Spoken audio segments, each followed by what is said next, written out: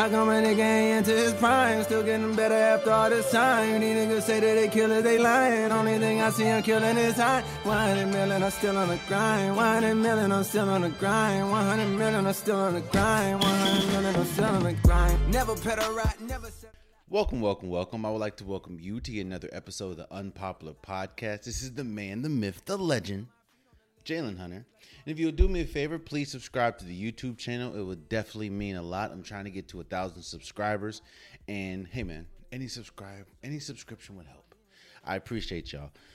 So the first round outside of the Dallas and Clippers series, the first round is concluded in the NBA playoffs, and I wanted to talk about the teams that are going home, the teams that lost. I want to talk about some of what they should do in the offseason to get them either back to the playoffs, get them further than the first round. I wanted to talk about it, and let's first start with Washington. First of all, we really have to give a good examination of Washington. We have to talk about their entire season. First and foremost, you start the season, before the season starts, you trade John Wall for Russell Westbrook. But going into the season, Russell Westbrook's hurt, Thomas Bryant's hurt, Davi's hurt, and of course, COVID hit Washington probably more, at least this year. COVID's hit Washington this year more than any other team. I think there was a stretch where they had missed 9 straight games. So to get from that to, of course, getting Russell Westbrook back, getting acclimated with the team, Bradley Beal, second in the league in scoring, getting all that, you end up as the 8th seed, going to play-in. You lose one game, you win another. Boom, you play Philly, first round, you lose. It is what it is. So how can we get Washington not only back to the playoffs, but better than they were? First and foremost, look, man, I'm not one. It's very uncomfortable for me to call for somebody's job. I'm not here to get nobody fired that doesn't deserve to be fired. I want everyone to eat. But we really, to me, you really have to start with Scott Brooks. Let me say this. Has Scott Brooks had success in the league? Yes. He took the Oklahoma City Thunder with Russell Westbrook, Kevin Durant, James Harden. He took them to the finals. Now, of course, they lost, and he's won Coach of the Year, but that was back in the day. There should be no reason. Now, I understand that we have a young team. Rui Hachimura is young. Nato, he might not be, a cornerstone piece. But there should be no reason why a team that's led by Russell Westbrook and Bradley Beal should be as bad or struggling as much defensively, struggling as much to just simply win games. Now, here's the thing, bro. I think I think it's time to part ways with Scott Brooks. We're going to talk about Terry Stotts in a minute, but I believe Scott Brooks, I think he's plateaued. We know, what is Scott Brooks? Scott Brooks is a coach that is good at coaching offense. He's a really good offensive coach. However, if he does do adjustments, his adjustments are confusing. He might do adjustments too late. I don't think he's a stern voice in the locker room. I think, sometimes when you have players like a Russell Westbrook, when you have players like a Bradley Beal, you need more of a stern, a voice in the locker room. And I don't think that's Scott Brooks. And on top of all that, the team struggled down the stretch. Of course, they were in the bottom tier defensively. Now, of course, they were top tier offensively. However, but you have Bradley Beal, who's second in the league in scoring. So, and Russell Westbrook, who averaged yet another triple-double. But there's, I think you have to first start with addressing the coach. I think Scott Brooks, he's plateaued as a coach, and I think you have to go get another coach. I would look at a Chauncey Billups. I would look at a Sam Cassell. I would look at one of those type coaches, and that can have a new voice in the locker room and hopefully focus on the defensive side. Also, you have to make a decision. Washington has to make a decision about Russell Westbrook. First and foremost, the decision about Russell Westbrook also plays in part with the third thing they need to do and figure out how to get pieces around Bradley Beal. First and foremost, Bradley Beal is a top guard in the league. And the last thing you want to do is have Bradley Beal and surround him. Well, you already traded away his first running mate in Russell and John Wall. The last thing you want to do is trade his second running mate or not re-up his second running mate in Russell Westbrook. Now, am I saying Russell Westbrook? We talked about this last episode. Am I saying Russell Westbrook's a top 5 player? No. Am I saying he's a top 5 point guard? No. But he is the second best player on the team, and you need to find a way to get pieces, man, because again, Nato's cool, but he's not a piece that can get you over the hump. Neither is Ish Smith. Neither is I don't know. Neither is the play. Like I don't. And that's the thing. That's the thing that it also kind of goes back to Scott Brooks. He doesn't play a lot of people. You have Isaac Banga, who doesn't really get much minutes. For some reason, you start Robin Lopez when Daniel Gafford is clearly the best center that you have on the roster. So I think that you need to get enough. I don't know how you're going to do it. Maybe, of course, overpay. I don't know, but you need to get another scorer. You need to get another player that can really put the ball on the ground and score, and you don't have to worry about. Well, I'm not going to say worry. Bradley Beal isn't the only scorer, because right now, if you look at the team, Bradley Beal is the only scorer. Yeah, you have Russell Westbrook, but he's not a scorer.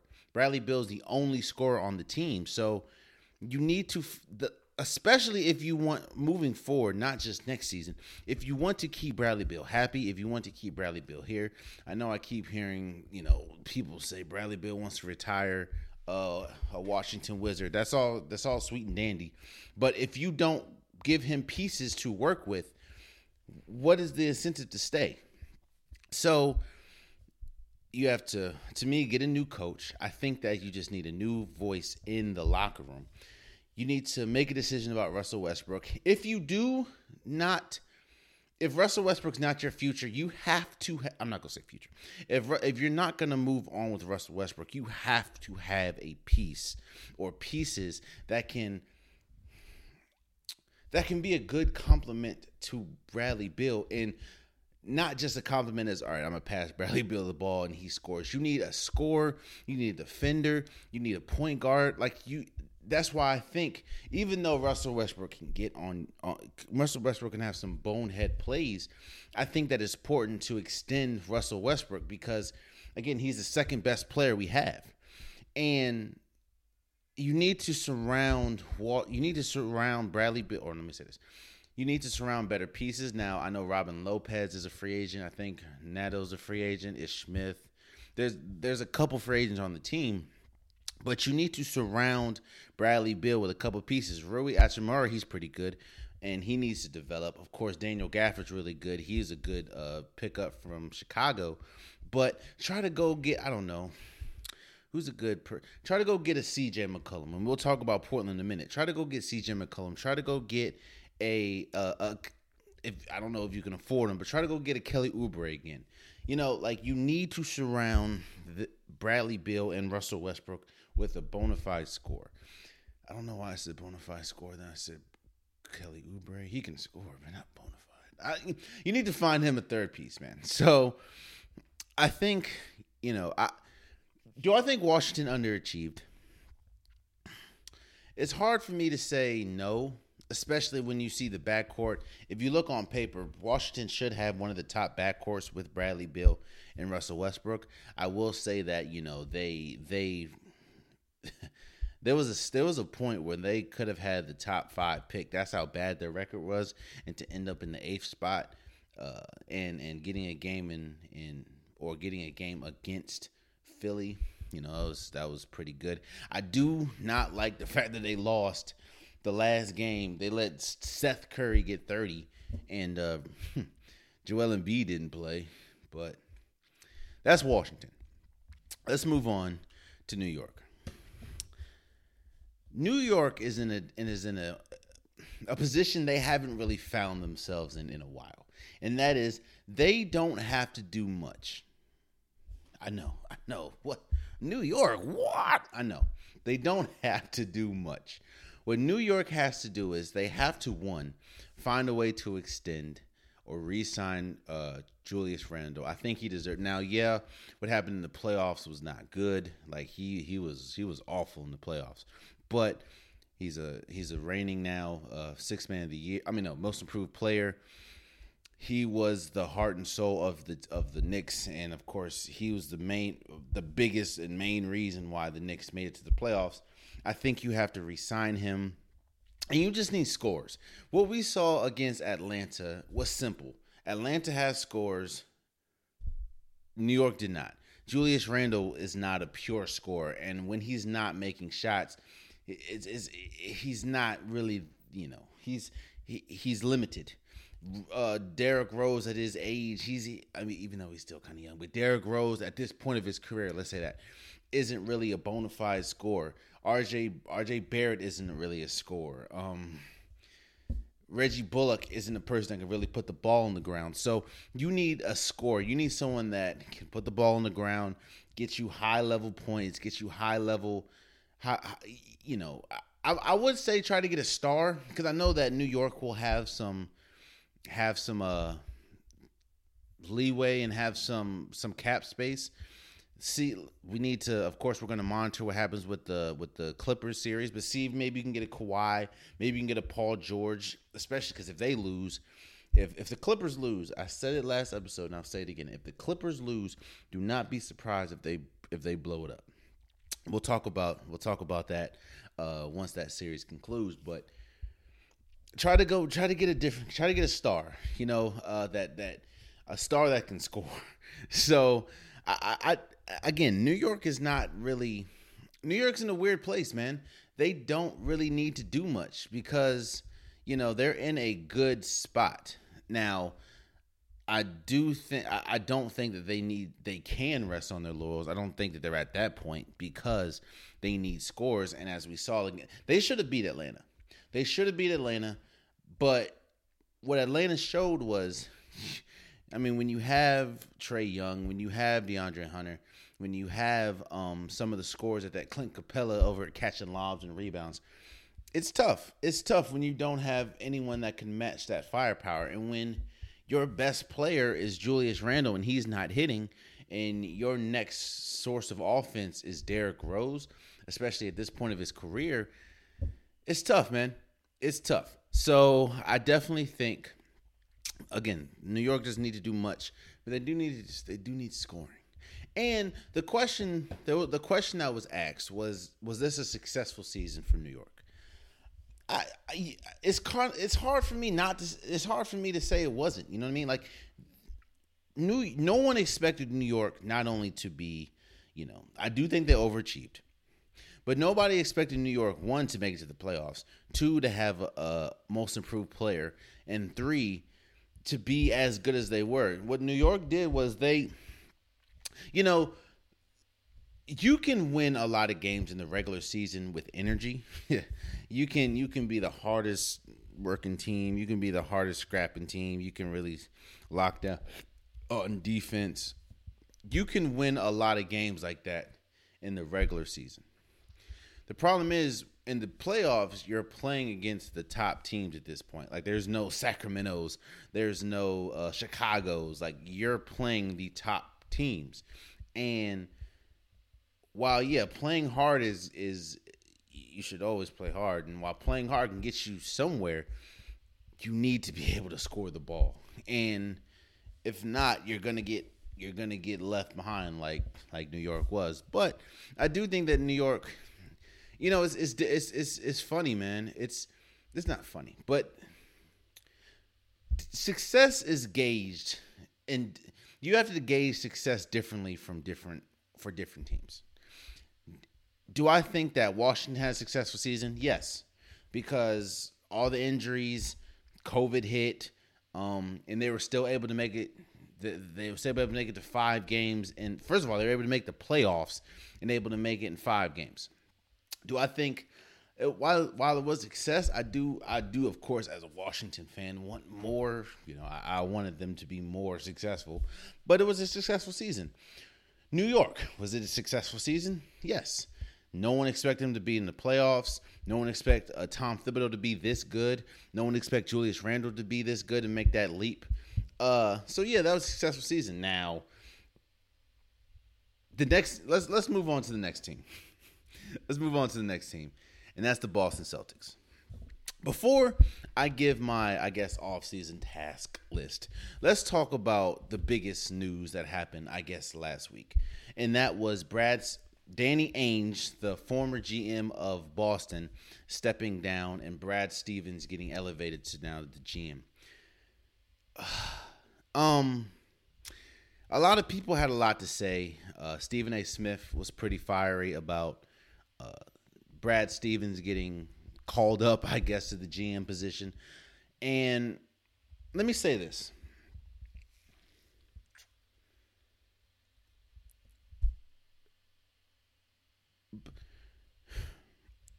Black people, we know what's up. And as unfortunate as it is, we know what's up.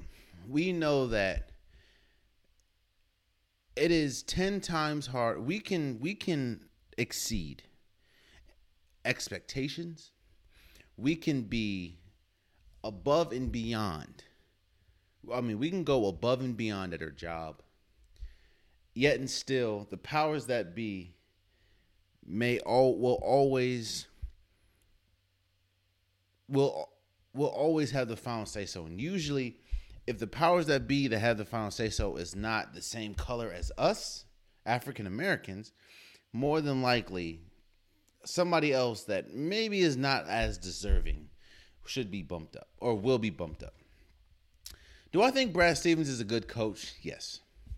But let's really look at the process, or let's look at the timeline of just this season. I'm not gonna go how he's been rocky since having Kyrie and losing Kyrie. What I will say is this: let's just look at this season. I don't know if you remember the beginning of the season. I don't know if you remember the whole season, but Boston underachieved greatly this season. Now, I understand you lose Jaylen Brown, but you lost Jaylen Brown late in the season. I understand that, Kemba Walker was in and out of the lineup, but you still had Jason Tatum. You still had Tristan Thompson. You still had some players. I don't know if you remember, but remember earlier in the season, there was questions was Brad Stevens he wasn't going to get fired. Boston doesn't fire coaches mid-season. But was he going to be back next season? And to go from that to, by the way, losing in the first round of the playoffs, damn near losing in the play-in, to then get elevated from head coach to GM. If you can't see what's going on, then it is what it is, bro.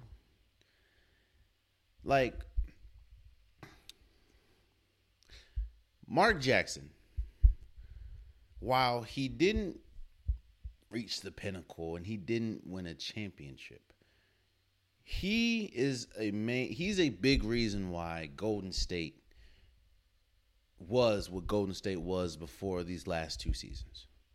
He's the big reason why Klay Thompson is developed to what he is. He's a big reason why Steph Curry is the Steph Curry that we know today. He's a big reason why Draymond Green is who he is today.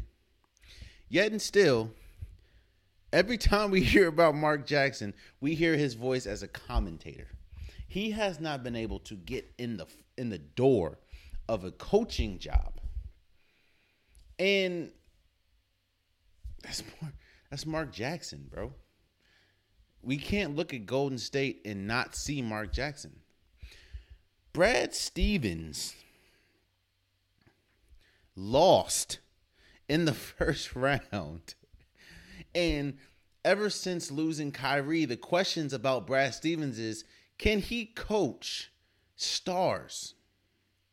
Because we know, at Butler, developing young players like a Jaylen Brown, like a Jason Tatum, but quiet as is kept, and we'll talk about in a second how Kemba Walker has been ever under his tutelage, who is a star or a friend star, I guess, all-star.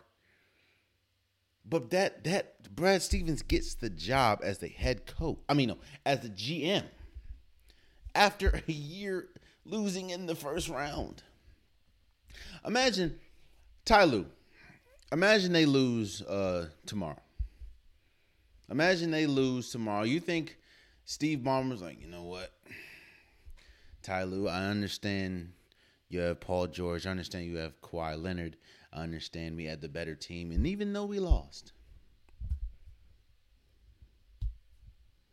GM. You think that's going to happen to Ty Lue?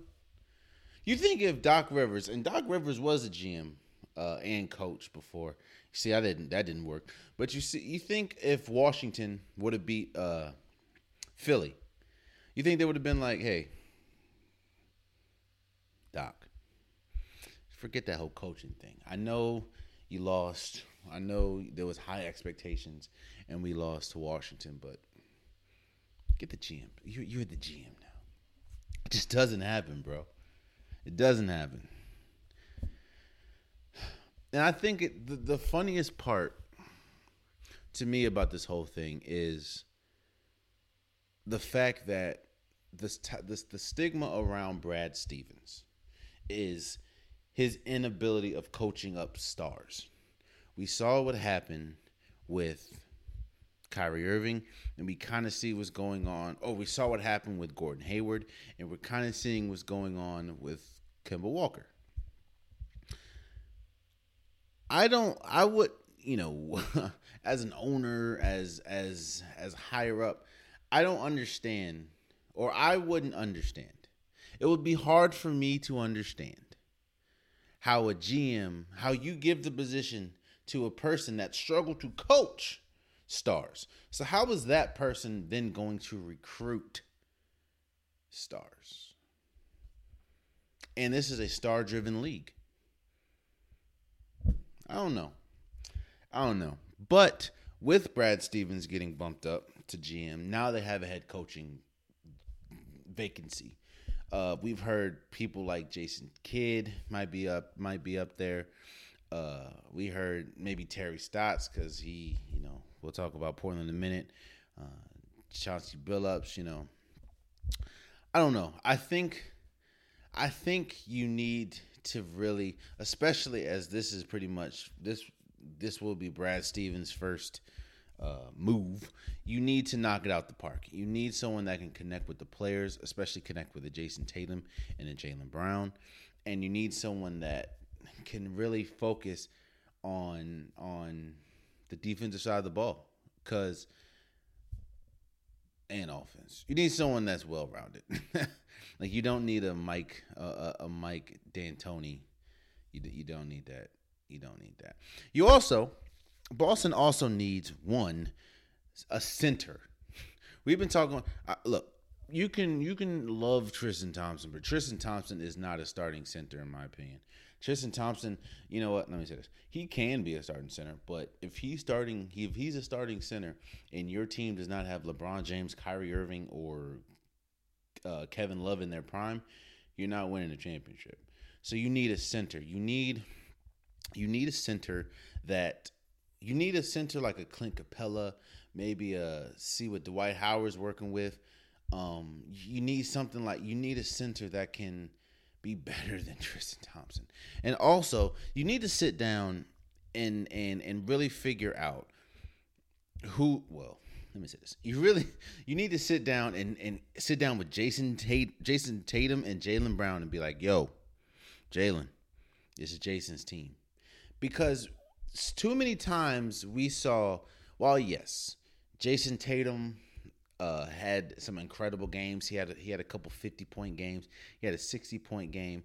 And Jaylen Brown has a couple 40s, a couple 30s. When one player is going off, the other player really isn't. And clear that's easy. Like, well, I mean, Jason Tatum has 60. What the hell do you expect Jaylen Brown to do?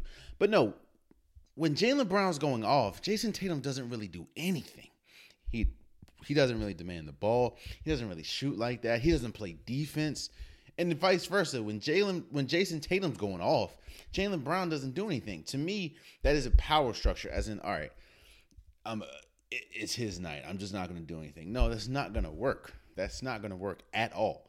You need to be like, yo, this is Jason Tatum's team, Jaylen Brown. This is what I need you to do. Blah, blah, blah, blah, blah, blah, blah, boom, boom. Like, That was one reason. That was one big problem with the Clippers. The Clippers didn't have defining roles. Paul George thought he was the number one. Kawhi Leonard thought he was the number one.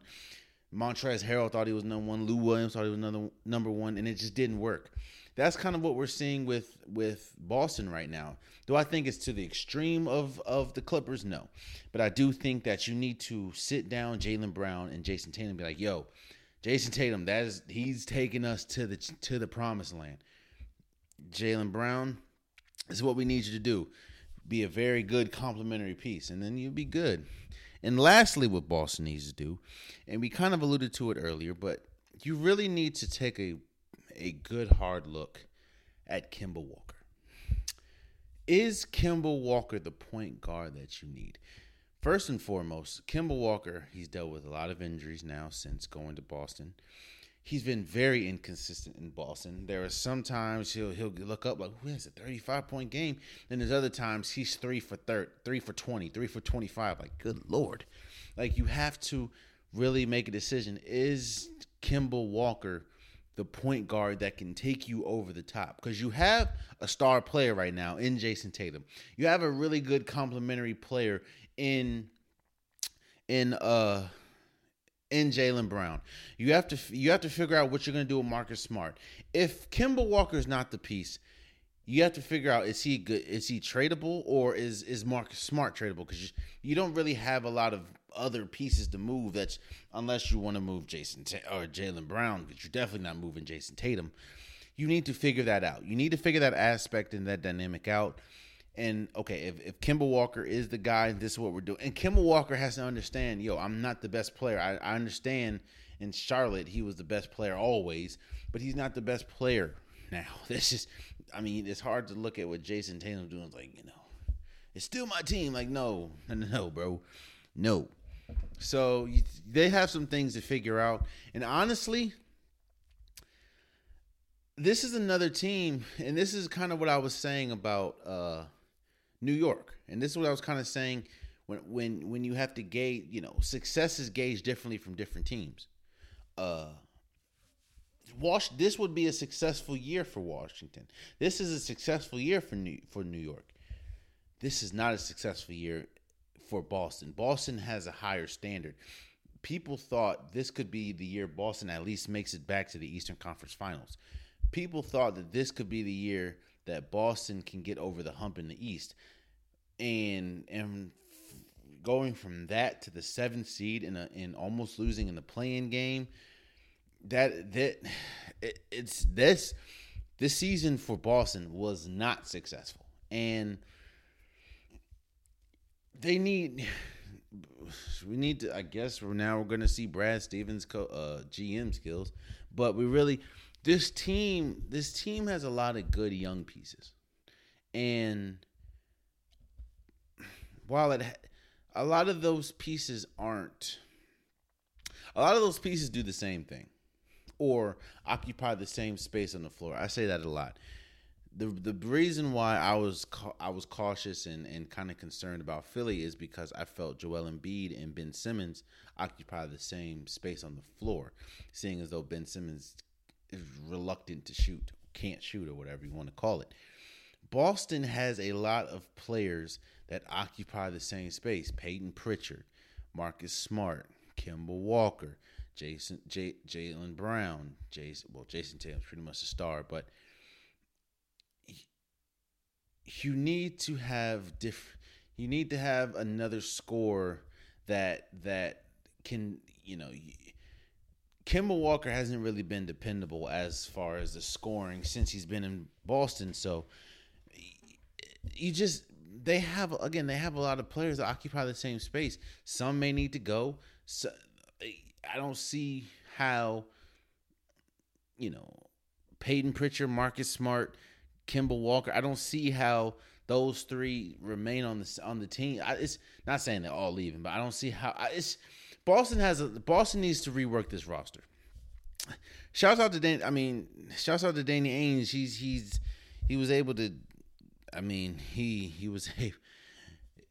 He was able to get Jason Tatum for Markelle Fultz, but they need to figure some things out with this roster because they have too many. You know what? They have too many one-way players. Too many players that do one thing. Like Peyton Pritchard is a good offensive player, but he's not because of his size. He's not the best defender.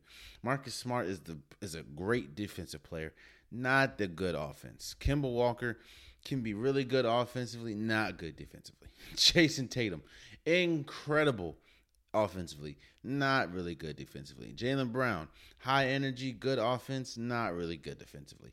Tristan Thompson.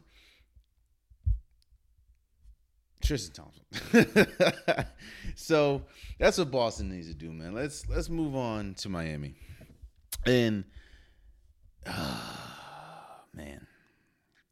You see, the thing about Miami is a lot of people are going to look at this season, look how they ended losing to or getting swept by the Bucks, as they were a fraudulent NBA Finals team a year before.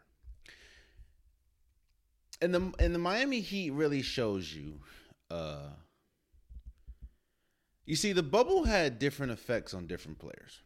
I think the bubble had, when you look at who was successful and who was shining in the bubble, you had Jamal Murray, you had Michael Porter Jr., you had Donovan Mitchell, you had Duncan Robinson, and you had Tyler Hero. What do all of them have in common? They're young players.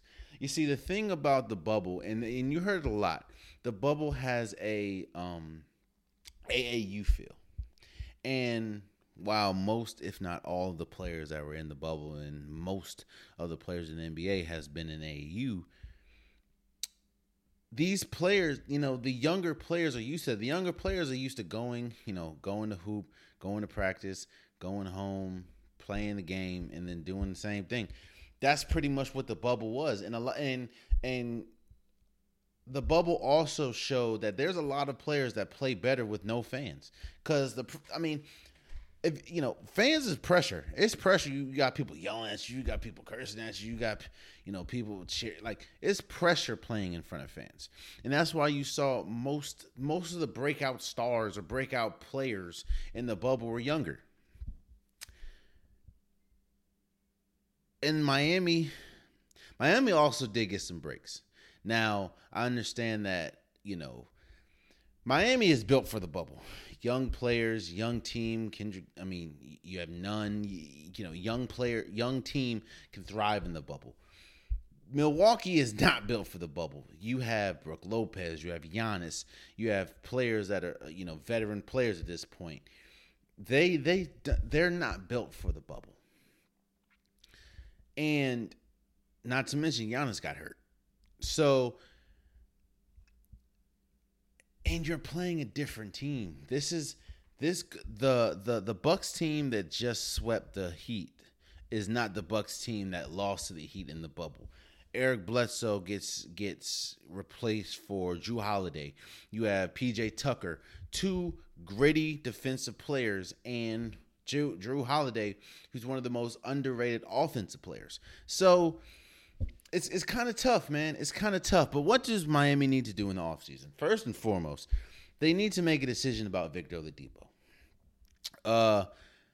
One thing that was glaring in the series against the Bucks this year is Miami's inability to score.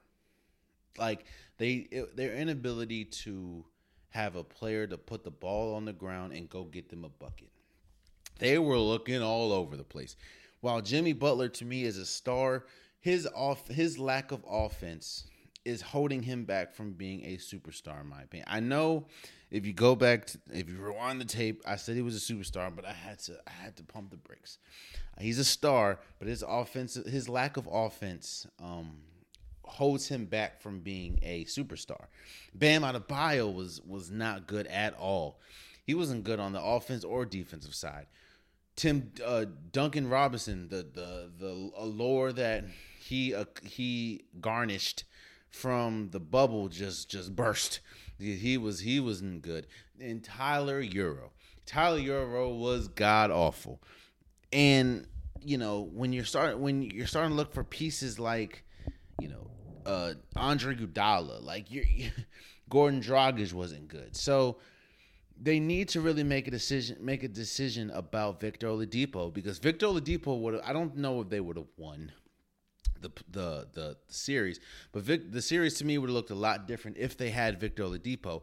The problem is, however, Victor Oladipo, at least recently, has been injury prone, and reports are saying he's looking for a max contract. I don't know if I understand how important he would be to Miami, but I don't think he's worth no freaking max contract. So if you can get him for the right price, do it. But if not, you really need to find a person that can put the ball on the ground and get their own shot, or can score. And another thing you have to do is unmarry yourself to Tyler Hero. I don't know if people remember, but the reason why James Harden is not at Miami Heat right now is because they didn't want to include a trade with Tyler Hero. And it's I know hindsight's 2020, but it's kind of bad looking at it now, how bad Tyler Hero looked in the playoffs compared to, this is James Harden, So I'm not saying Tyler Hero's like his career's over. I'm not saying he's garbage, but he was god awful for the Miami Heat. Not just in the playoffs. He wasn't good this entire season. And it's just a big slap in the face to Miami, because you could have had James Harden, who is arguably one of the best offensive players in this generation. So, in fact, he's arguably one of the best defensive players of all time. So, offense, I'm sorry. He's one of the best offensive players of all time. So you need to really unmarry yourself from Tyler Hero, and you need to get a person that can put the ball on the ground consistently and score. Because if you're looking for Jimmy Butler's not getting you 30, 40 a night. He may not even get you, as we saw in the bubble, he might not even be able to get you 25. It's like you need someone that can constantly score for you. And right now, if you look at their roster, they do not have anybody that can do that. So that's Miami, man. That's Miami. Let's go over to Memphis. Memphis is in a weird spot too. Let me not say this. No, Memphis is in a spot they haven't been since the Mike Conley, Tony Allen, Marc Gasol days. They don't really need to do much. They just need veterans. They have such a young team. Dillon Brooks, Ja Morant, Jaren Jackson Jr. They just have a lot of young pieces. And while you have Valanciunas, you don't really have many vets. Grayson Allen isn't a vet. Like you need veteran pieces, because John Morant is going to be John Morant. He had a 47-point game in the playoffs. They just need vets. And one big reason is because you see late in games, even though they were really good against Golden State in the play-in, you see late in games their decision making's kind of off. they're not the greatest when it comes to shooting the ball. It's like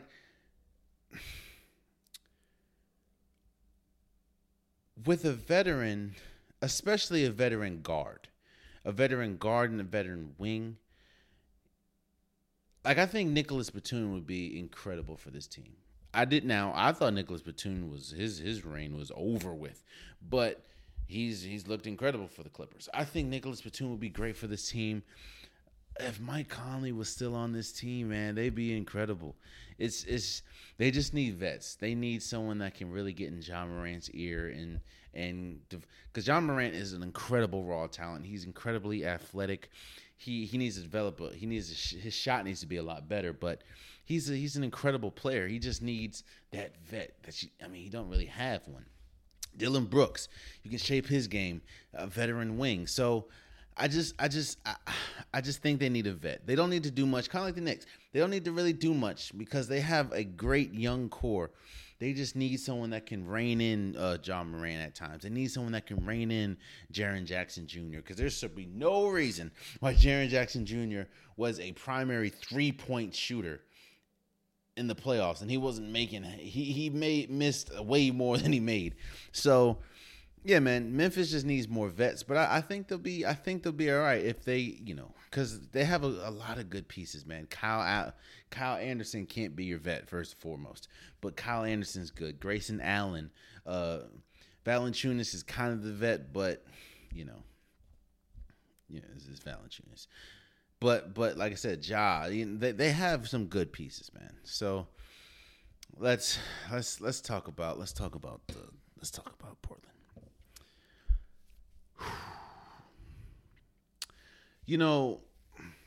Portland's first. Let's first talk about Terry Stotts.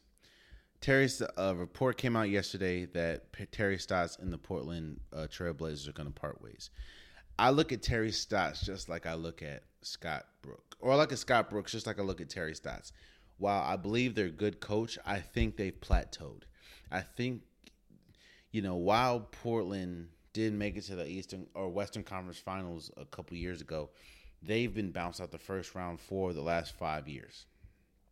And while,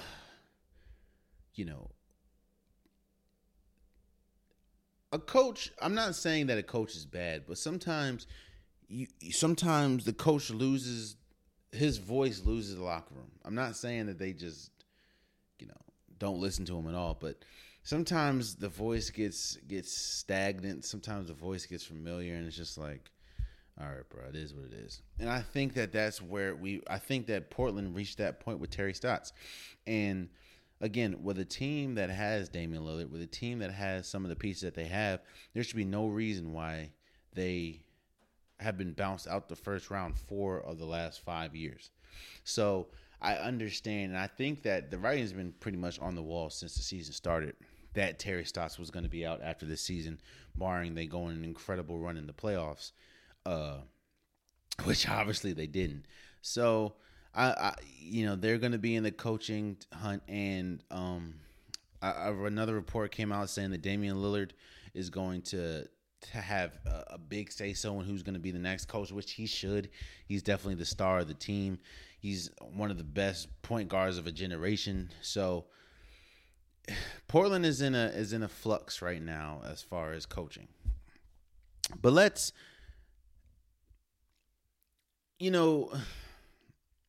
Portland, when we talk about Portland, a lot of people talk about the unfortunate events that Portland faced. Of course, we talk about Sam Bowie getting drafted over Jordan, but Sam Bowie was incredible in college. Sam Bowie was way better than Jordan in college. So, like I said, hindsight's 2020. There's no way. Well, you could have, but if Sam Bowie would have never got hurt, he could have been good for Portland. Not to mention Portland had Clyde Drexler, so you're not going to get a shooting guard. Brandon Roy, injuries, could have was an incredible player. Greg Oden could have been one of the best centers in the generation. Injuries. So Portland, in that sense, you can't really blame Portland. These players were good in college. These players were good in the league as far as Brandon Roy. And they just didn't, due to injury, which you can't really predict, it just didn't work. That is what you cannot blame Portland for. What you can blame Portland for is,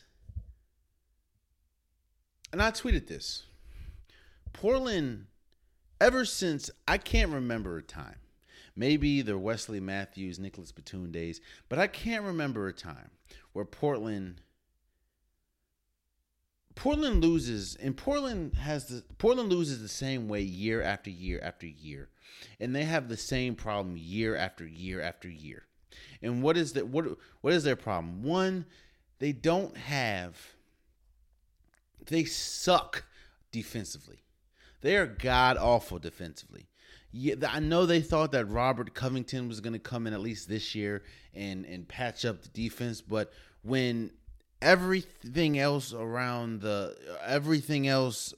is not a defender, no.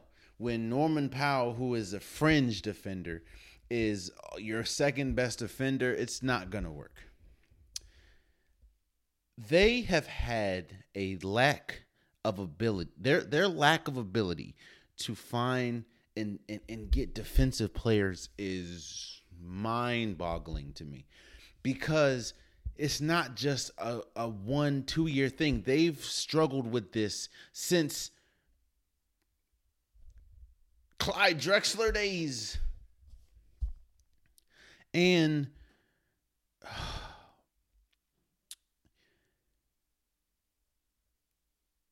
we really need to sit and really examine. Have you really, we talk about all the time how Damian Lillard and CJ McCollum are one of the top backcourts in the league. We always talk about offensively, they are one of the top backcourts in the league. Now, when you look at all the top backcourts in the league that we talk about Clay and Curry when Clay is healthy. Of course, now you can throw in Kyrie and James Harden, Bradley Beal, Russell Westbrook.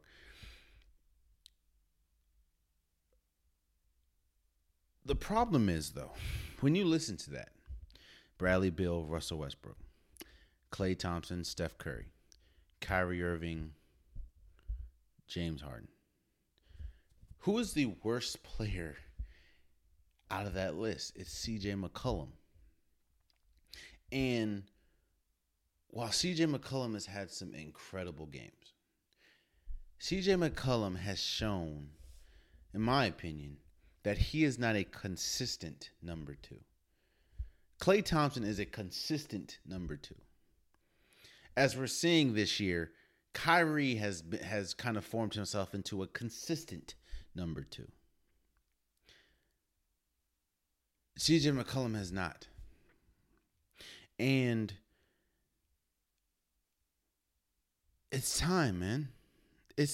I think it's time to blow it up. And here's why I say that. And when I say blow it up, you solely have to look at CJ McCollum, because you can get another CJ. You're not getting another Dame. Damian Lillard is one of the best, arguably right now. People can have an argument and say that he is a top 10 point guard of all time. I'm not saying I'm having that argument, but there are people that are saying that right now, Damian Lillard can be one of the best point guards of all time. You're not going to get another Dame. You can get another CJ. And it's not just on CJ, but when you look at the team that they build around Dame, Nurkic, who dealt with injury last few years, but he's good offensively, but terrible defensively. Enes Kanter. The running joke is Enes Kanter all he does is catch rebounds and putbacks because he's not good anywhere else. Carmelo Anthony. His entire career was scoring, never defense. Norman Powell. On and off. Robert Covington. The dude missed a dunk. Damian Lillard dropped 55. And Robert Covington missed a wide open dunk. And CJ McCollum forgot the diameters of the floor and stepped out of bounds. I think it's time, man. I think it's maybe should have been time a couple years ago. But that Western Conference Finals definitely kind of like, oh, maybe this is no. I think it's time. I think you have to break up Dame and CJ. I think you can get some pieces for CJ. I think you can get a defender. I think you can get another scorer. I think you can get some pieces for CJ and some draft picks. And maybe see what you can get for Enes Kanter. I don't know, but I think it's time, and I think we've seen as far as Damian Lillard and CJ McCollum together can take them, and you're not gonna get another Dame. You can get another CJ, and I just think for too long, Portland has struggled defensively. And Portland has lost the same way year after year after year. When they played against Denver, Damian Lillard's going crazy, dropping 55, going crazy. CJ McCollum is having a bad series, and they can't defend anyone. Going against Golden State in the Western Conference Finals what's his name? Kevin Durant out. They can't stop Dre. They can't stop Curry. They can't stop Clay. They play them again. First round. Same thing. I just think that we've seen the ceiling that CJ McCollum and Damian Lillard can take Portland.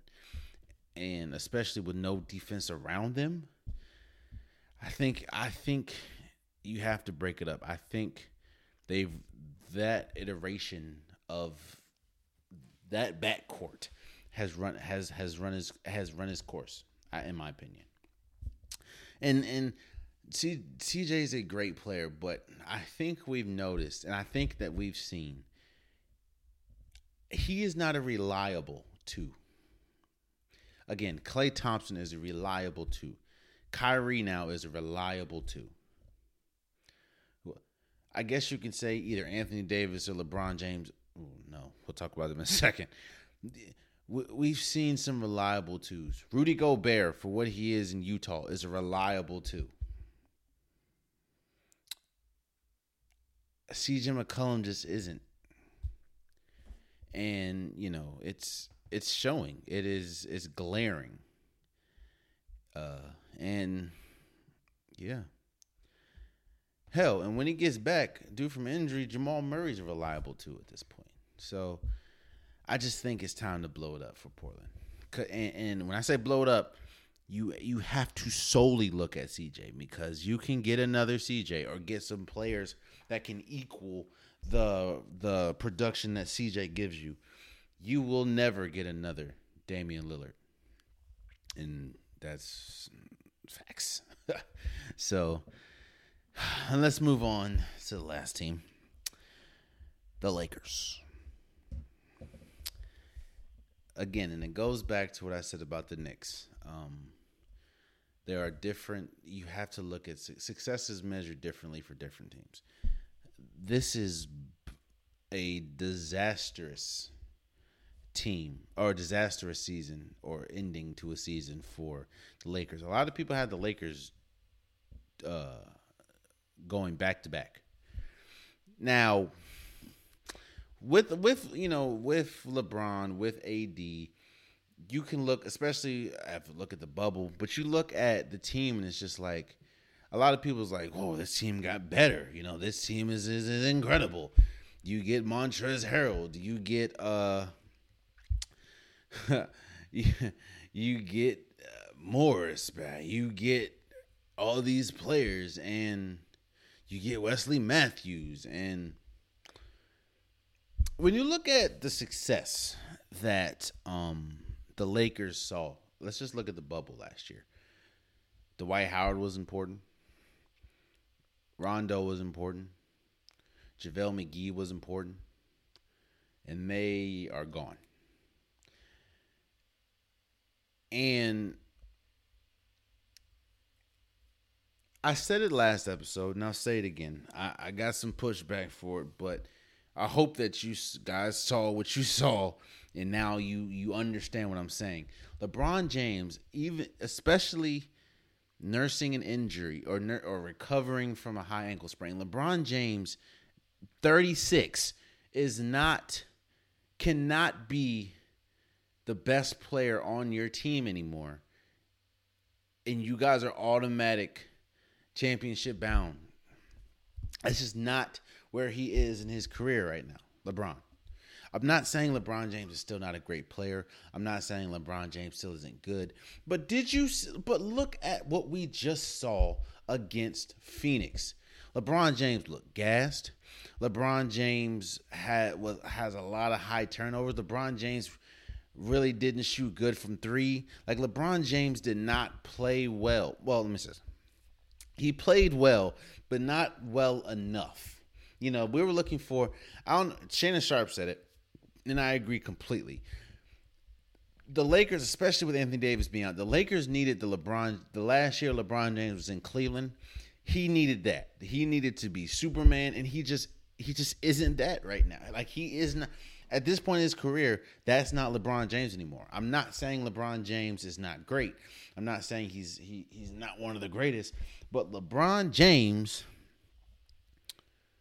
cannot be the best player on a team right now and have mediocre players, have Kuzmas, have Alex Caruso's, have Wesley Matthews, have Taylor Horton Tuckers, and elevate them to the championship. That's why the first thing they need to do is sit down with AD and be like, yo, look, bro. I understand that there's some fragile players. I understand that some players just can't get over the injury bug. I understand that. But usually don't, and Charles Barkley said it the other night, and it was true. Usually don't see that happen to 28-year-olds, to younger players. Anthony Davis is young, and he cannot stay on the floor. Look, and for people that still question, or people that still think I'm off when I say that LeBron James can't be your best player and take you to the finals. Look at the series. Look at last year in the bubble. There was a legit argument who should be the finals MVP because of how good Anthony Davis and how important Anthony Davis was, not just in the finals, but the entire playoffs. Anthony Davis was their best player until probably, let me say this. Anthony Davis was Lakers' best player, I'm going to say 90% of the time. Now, the 10% that LeBron was, it was incredible 10, but Anthony Davis was their best player 90% of the time in the bubble. And as we saw, the Lakers were doomed once AD went out. Now, the Lakers find themselves in some trouble because if you look at the cap space, Anthony Davis is there for another 4 years. LeBron James is still there. Dennis Schroeder's going to be gone, but we saw what happened in the playoffs. They need their money is tied up into two players. One of them is LeBron James, who is aging, and the other one is Anthony Davis, who can't stay healthy in big in prime time moments. The reason why people will say, "Well, he stayed healthy last year, and of course he got them a championship," bruh. The pandemic stopped sports for like months, which allowed them to be hella fresh going in, restarting the season in the bubble. So you really need to sit down. I don't know if he needs to change his diet. I don't know if he needs to change his workout routine. I don't know what he needs to do, but you need to sit down with Anthony Davis and be like, yo, we can't go. We're only going to go as far as you take us. Like, that's just how it's going to be. And you also need a solid third option. Like, Kyle Kuzma just ain't it. Kyle Kuzma is not a third option. You didn't want to use Montrezl Harrell, so he's not a third option. Dennis Schroeder's not a reliable third option. I understand Alex Caruso has a fan base, but if you think that Alex Caruso is a freaking third option, no. Like, you need a solid third, man. You need to try to, you need to try to maybe see about CJ, maybe see about a Dame. I don't know. Maybe see about a Bradley Beal. Like, the Lakers need a solid third option because LeBron James can be a great, like, LeBron James is probably the greatest two of all time right now. It's just, he cannot be a one to see, again, with his age, with the injury now. He can't take mediocre and bring them to the finals like he usually has. And again, don't hear me say LeBron James isn't great, because LeBron James is still great, but LeBron James is getting older. And that's just how it is. So that's the Lakers, man. And of course, the we'll save the Clippers and the Mavericks, which is having an incredible series. We'll save that to when that series is over. So let's give my round 2 predictions. So right now you have Denver going up against Phoenix. I think that this matchup is so evenly. This matchup is really hard. It's really hard because, to me, you have the MVP in Jokic. In Jokic, Michael Porter Jr., Morris, they've had this team. This team has been incredible since Jamal Murray's been out. And I thought that Jamal Murray being out would be a death sentence for Denver, and that's one of the big reasons why I thought that Denver was going to lose against Portland, because the guard position, they just didn't have enough. But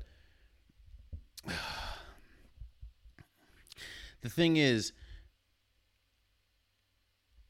as we saw, DeAndre Ayton struggled against Anthony outside of one game. He struggled against when Anthony Davis was healthy and on the floor. DeAndre Ayton was, and you're dealing with another monster against Nikola Jokic, who's going to be the MVP. But then on Phoenix's side, you have Devin Booker, who went crazy the last game against LA. You have CP3. Now, of course, we need to see what happens with his shoulder and his health. But to me, this is a pick 'em. Oh man, I'm gonna go with Phoenix. I'm gonna go with Phoenix because you pretty much. I think that this is when you're gonna start to see Jamal Murray's absence.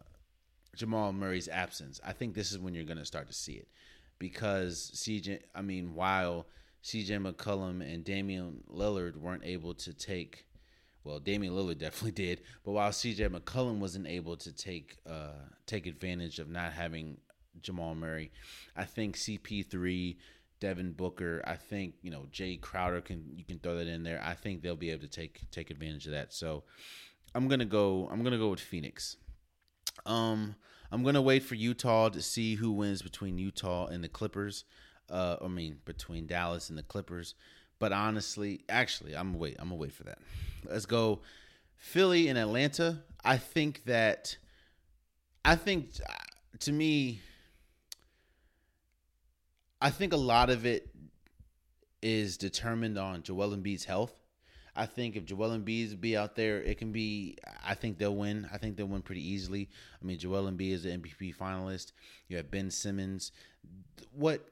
So the difference between Philly and New York is scoring. New York is a huge team. Philly is a huge team. Philly has a Seth Curry. They have a Joel Embiid. They have a Tobias Harris. They have players that can put the ball on the ground and score. Outside of Joel Embiid, you kind of have to give him the ball, but he's an MVP candidate. So I think that Trae Young is going to be huge in this, or is going to have to be huge, and Clint Capella is going to have to be huge. But that's going to and Bogdanovich is going to have to be huge, but it's going to be hard, especially now. I will say this. I will say it could be a competitive series if Joel Embiid doesn't play. I think that if he doesn't play, Tobias Harris is going to need to be as big, and Seth Curry is going to need to be as big as they were against Washington the last few games. But I'm going to pick Philly. I think Philly, it's a huge team. I think Doc Rivers has them firing on all cylinders. It just depends on Joel Embiid's health. And even if he's not there, I think it goes from a 5 or 6 game series to a 7 game series. And even in a 7 game series, I'm going to choose Ben Simmons and Seth Curry and Tobias Harris. I'm going to choose that over Trae Young, especially experience-wise. So I got Philly in that round. And the biggest round, the round that we are most anticipating or the matchup that we're most anticipating is the Bucks in Brooklyn. I mean, you have Giannis, you have Jrue Holiday, you have Brook Lopez, you have PJ Tucker going against KD, Kyrie, James Harden, Blake Griffin. This is going to be the series. Now, the series is going to come to me, the most important person in this series is going to be Jrue Holiday. Can Jrue Holiday slow down Kyrie Irving? I think that Giannis is going to be able to I think Giannis and KD is going to neutralize each other. And when I say that, I don't think that KD is going to be able to stop Giannis, but I also don't think, even though Giannis is reigning defensive player of the year, I don't think that Giannis is going to be able to stop KD. I mean, as we saw in the regular season, they both have 40 plus against each other. And I think that PJ Tucker is going to be the Bucks hope they'll be able to slow down James Harden. But you throw a body, of course, Brent Forbes, you can throw at Kyrie. I just think that Jrue Holiday is going to be the piece. And I think it's to me, it's defense against offense, man. I'm going to go with Brooklyn. I'm going to go with Brooklyn because it's hard for me to see. I mean, you have 3 players that can go hyperbolic and go for 50 any given night. And that's going to be hard for the Bucks to stop. Now, I understand that Brooklyn is going to be tough stopping the Bucks, but the Bucks they did not play with all 3, as in Kyrie, KD, and James. They haven't played with all 3 of them on the floor. So I think that's a new dynamic, and I think that's going to be a good matchup. I think that's going to go 6 or 7 games, honestly. Because I think both these teams are so evenly matched as far as one is incredibly potent offensively, and another one is incredibly potent defensively. So I think that's going to be a fun matchup, man. That's going to be a fun matchup. I'm going to go Brooklyn in 7.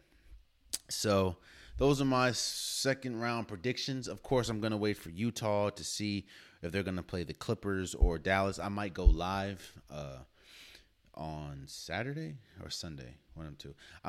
Sunday. I might go live and give my prediction there, but we're going to wait. And lastly, before we go, Coach K, Mike Krzyzewski, coach of Duke, announced he will be retiring after next season. This comes off the heels of Roy Williams earlier this year, the coach or former coach now of North Carolina, coming out and saying he's retiring.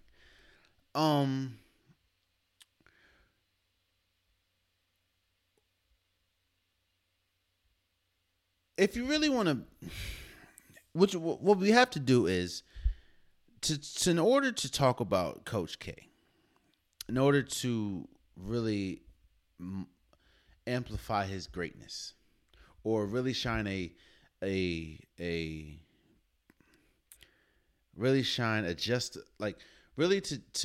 really talk about how great Coach K is, you really have to look at Duke. And you have to be serious about Duke. Like, you have to take a honest look at Duke. Duke's history isn't that good before Coach K. Duke is and I understand people are going to look at me like, I mean, you're a North Carolina fan. Of course you think that. No. I mean, yes, I'm a North Carolina fan, but I also understand how great Coach K is and how great Duke has been with Coach K. But Duke has been a small, regular, in the middle of the pack school before Coach K. And if you look at some of the players that he's been able to attract and some of the stars he's been able to attract and his coaching ability and how some of the players are incredible in college due to his coaching and his tutelage and may not pan out in the NBA, but was incredible in college under him. Coach, there's some coaches where it's impossible to replace them. It's going to be impossible to replace a Popovich because of his imprint on the entire organization of the Spurs. It's going to be impossible to replace Nick Saban because of his imprint on and his ability to recruit at Alabama. I honestly think it's going to be impossible at this point to replace Dabo Swinney in Clemson because of his imprint on the organization. It's impossible, and I mean literally impossible, to replace Coach K. And we're about to see. For people to think I'm crazy, we're about to see what it looks like to replace Coach K. It's going to be weird looking at the ACC and not seeing Roy Williams going up against Coach K in North Carolina versus Duke, but Coach K is one of those, we talk about a pantheon of greatness, especially when we talk about coaches. You got the Lombardis and Woodens and, like I said, Phil Jacksons and Greg Popoviches and stuff like that. Auerbachs and stuff. Coach K may go down because of his impact on Duke, because of his impact in Team USA. He could go down as arguably the greatest coach of all time. I'm going to have to sit on that thought. And it's not just the winning, because if we talk about the winning, then no, he's not. But his ability to cultivate relationships, his ability to have the world look at Duke differently than it really is without him, his ability to nurture players, like, it's incredible, man. And his ability to connect different players where they're at. His ability to connect with a Brandon Ingram in college and still connect with LeBron James and Team USA the same year. Or his ability to connect with a Kevin Durant and then connect with a Quinn Cook. Like, it's different, man. And Coach K will go down as arguably the greatest coach of all time. And as a North Carolina fan, I will say congratulations to Coach K for an incredible career. And Coach K wasn't just, he wasn't just a Duke coach. Coach K, we talk about those all-timers. We always, like, you can't talk, and I talked about this last episode, but you can't talk about the game of basketball without LeBron James, without Michael Jordan, without Steph Curry, without Kobe. You can't talk about football without Tom Brady, without Joe Montana, without, Patrick Mahomes at this point. You can't talk about hockey without Gretzky, without Ovechkin, without Sidney Crosby. You can't talk about baseball without talking about Babe Ruth or Jackie Robinson or pantheon of players. you can't talk about basketball without mentioning Coach K. Like, it's just virtually impossible. Coach K has such an imprint on college basketball, on NBA. Hell, look at some of the great Duke players that we have. Kyrie, Zion, Brandon Ingram, Jason Tatum. Like,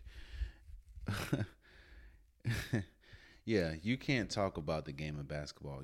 You can't talk about the game of basketball without mentioning Coach K.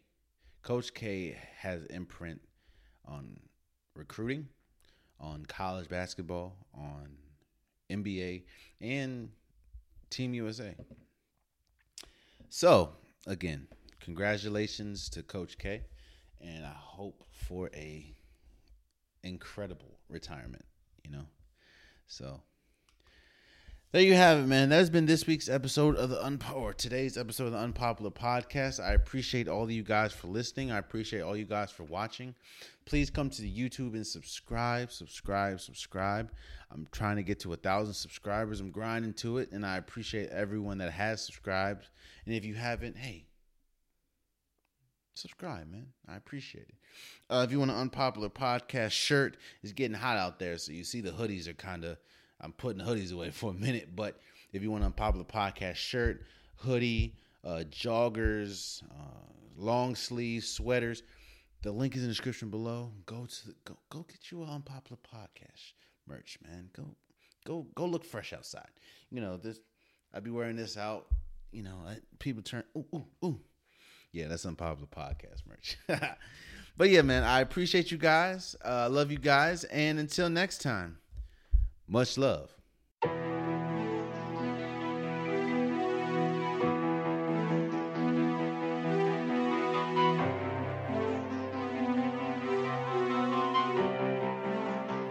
What's happening, TT?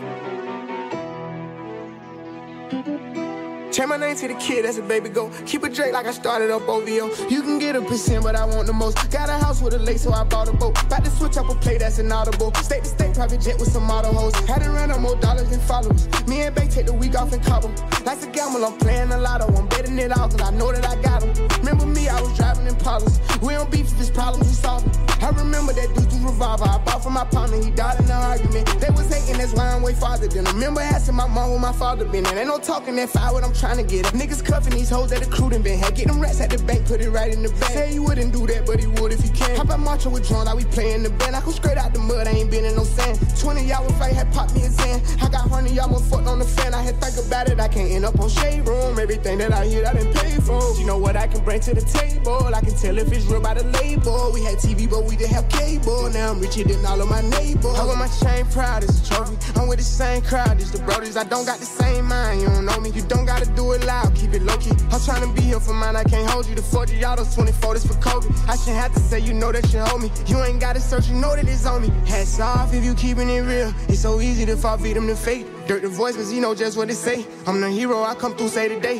Hats off if you keeping it real. It's so easy to fall victim to fate. Dirt the voice, cause you know just what it say. I'm the hero, I come through, say today. Bitch, I'm a D-boy, do it for T-Roy. I'm on you forever, that just word to V-Roy. I'm with the killers forever, the Trinity just in me. The Grammys can't change me for nothing. I like the bitches who let me just offer them cash. You never gon' ask me for nothing, never gon' switch. Only time I ever switch is a Glock with a motherfucker button. Rappers be running back telling them bitches we hitting. That's why I don't be telling them nothing. 4TF, only the following with 4 pockets full, but we keep it 100. That shit solid, I done took losses. I done turned robbers to killers and bosses. I been that nigga from way back, way before Uzi was driving the cross. We just a family, we never recruited. Click full of killers, we choosing to shoot. Someone tell Kanye and Kim to just stick to the script and just tell them to free Larry Hoover. Me, I'm the voice, baby the hero. Drive like Michael Jackson, yeah. Been in a minute, it's crazy, I'm winning. And only feel like I've been rapping a year. Let a nigga play with me, I'm ready. My bitch getting rich off cosmetics. Life off, that done free my daddy. Lights off, I couldn't see my belly. 2010, I had a gun in my belly. 2011, I was fighting my salad. 2012, I signed my deal in Cali. 2021, I'm big as Cali. I wear my chain proud as a trophy. I'm with the same crowd as the brodies. I don't got the same mind, you don't know me. You don't gotta do it loud, keep it low key. I'm trying to be here for mine, I can't hold you. The 40 autos, 24, this for Kobe.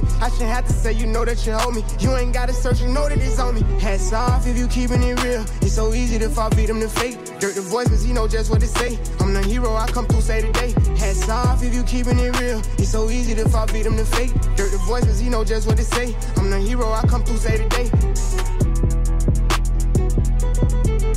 After this drop, then it's only the label. You see the crosses surrounding the table, but never crosses, we flip it Alfredo. Bro, do a salad without a potato. I took the logic and built out a payroll. Auto with chocolate, I built it like Legos. I leave them deceased, only way that they ever find peace. In that case, then I might need a priest. In the streets, gotta keep the belief. Not a wave, gotta keep you a C. Look for me, gotta keep you a fee. Made 100 and put it on gold. Took the steppers and put them on roll. It's a lot of them riding and gliding and sliding. It's ready to snatch at your soul. I was 18 still when I got my deal, then Dre had to go up the road. Now he back outside and see lil' bro, he got believers. R.I.P. Big Tone, I know you see us. Sorry, gotta fuck on the low, I can't make cheaters. Dawg, we got it bustin' out the bleachers. It's jumping like water walk.